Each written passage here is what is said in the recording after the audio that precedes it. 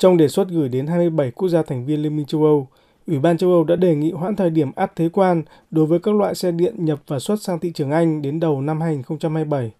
Theo Ủy ban châu Âu, đề xuất trên xuất phát từ những lo ngại việc áp thuế quan xe điện sẽ tác động tiêu cực đến ngành công nghiệp ô tô của Liên minh châu Âu và khiến tốc độ tăng trưởng kinh tế của khối chậm lại trong bối cảnh đang diễn ra những biến động địa chính trị kinh tế sâu sắc. Cao ủy châu Âu phụ trách vấn đề thương mại, ông Valdis Dombrovskis cho biết thị trường ô tô châu Âu cần sự ổn định và các nhà sản xuất ô tô cũng như pin điện châu Âu cần có thêm thời gian trước áp lực cạnh tranh ngày càng lớn, nhất là sau quãng thời gian 2 năm bị ảnh hưởng bởi đại dịch COVID-19 và nhất là cuộc xung đột tại Ukraine khiến chuỗi cung ứng toàn cầu bị gián đoạn.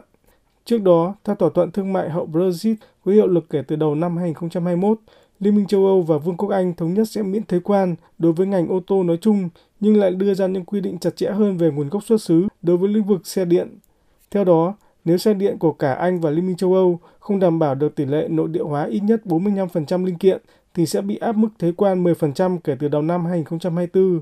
Hiện cả Anh và Liên minh châu Âu đều được đánh giá là chưa thể đảm bảo điều kiện này khi vẫn phải nhập khẩu pin điện, thành phần cốt yếu của xe điện.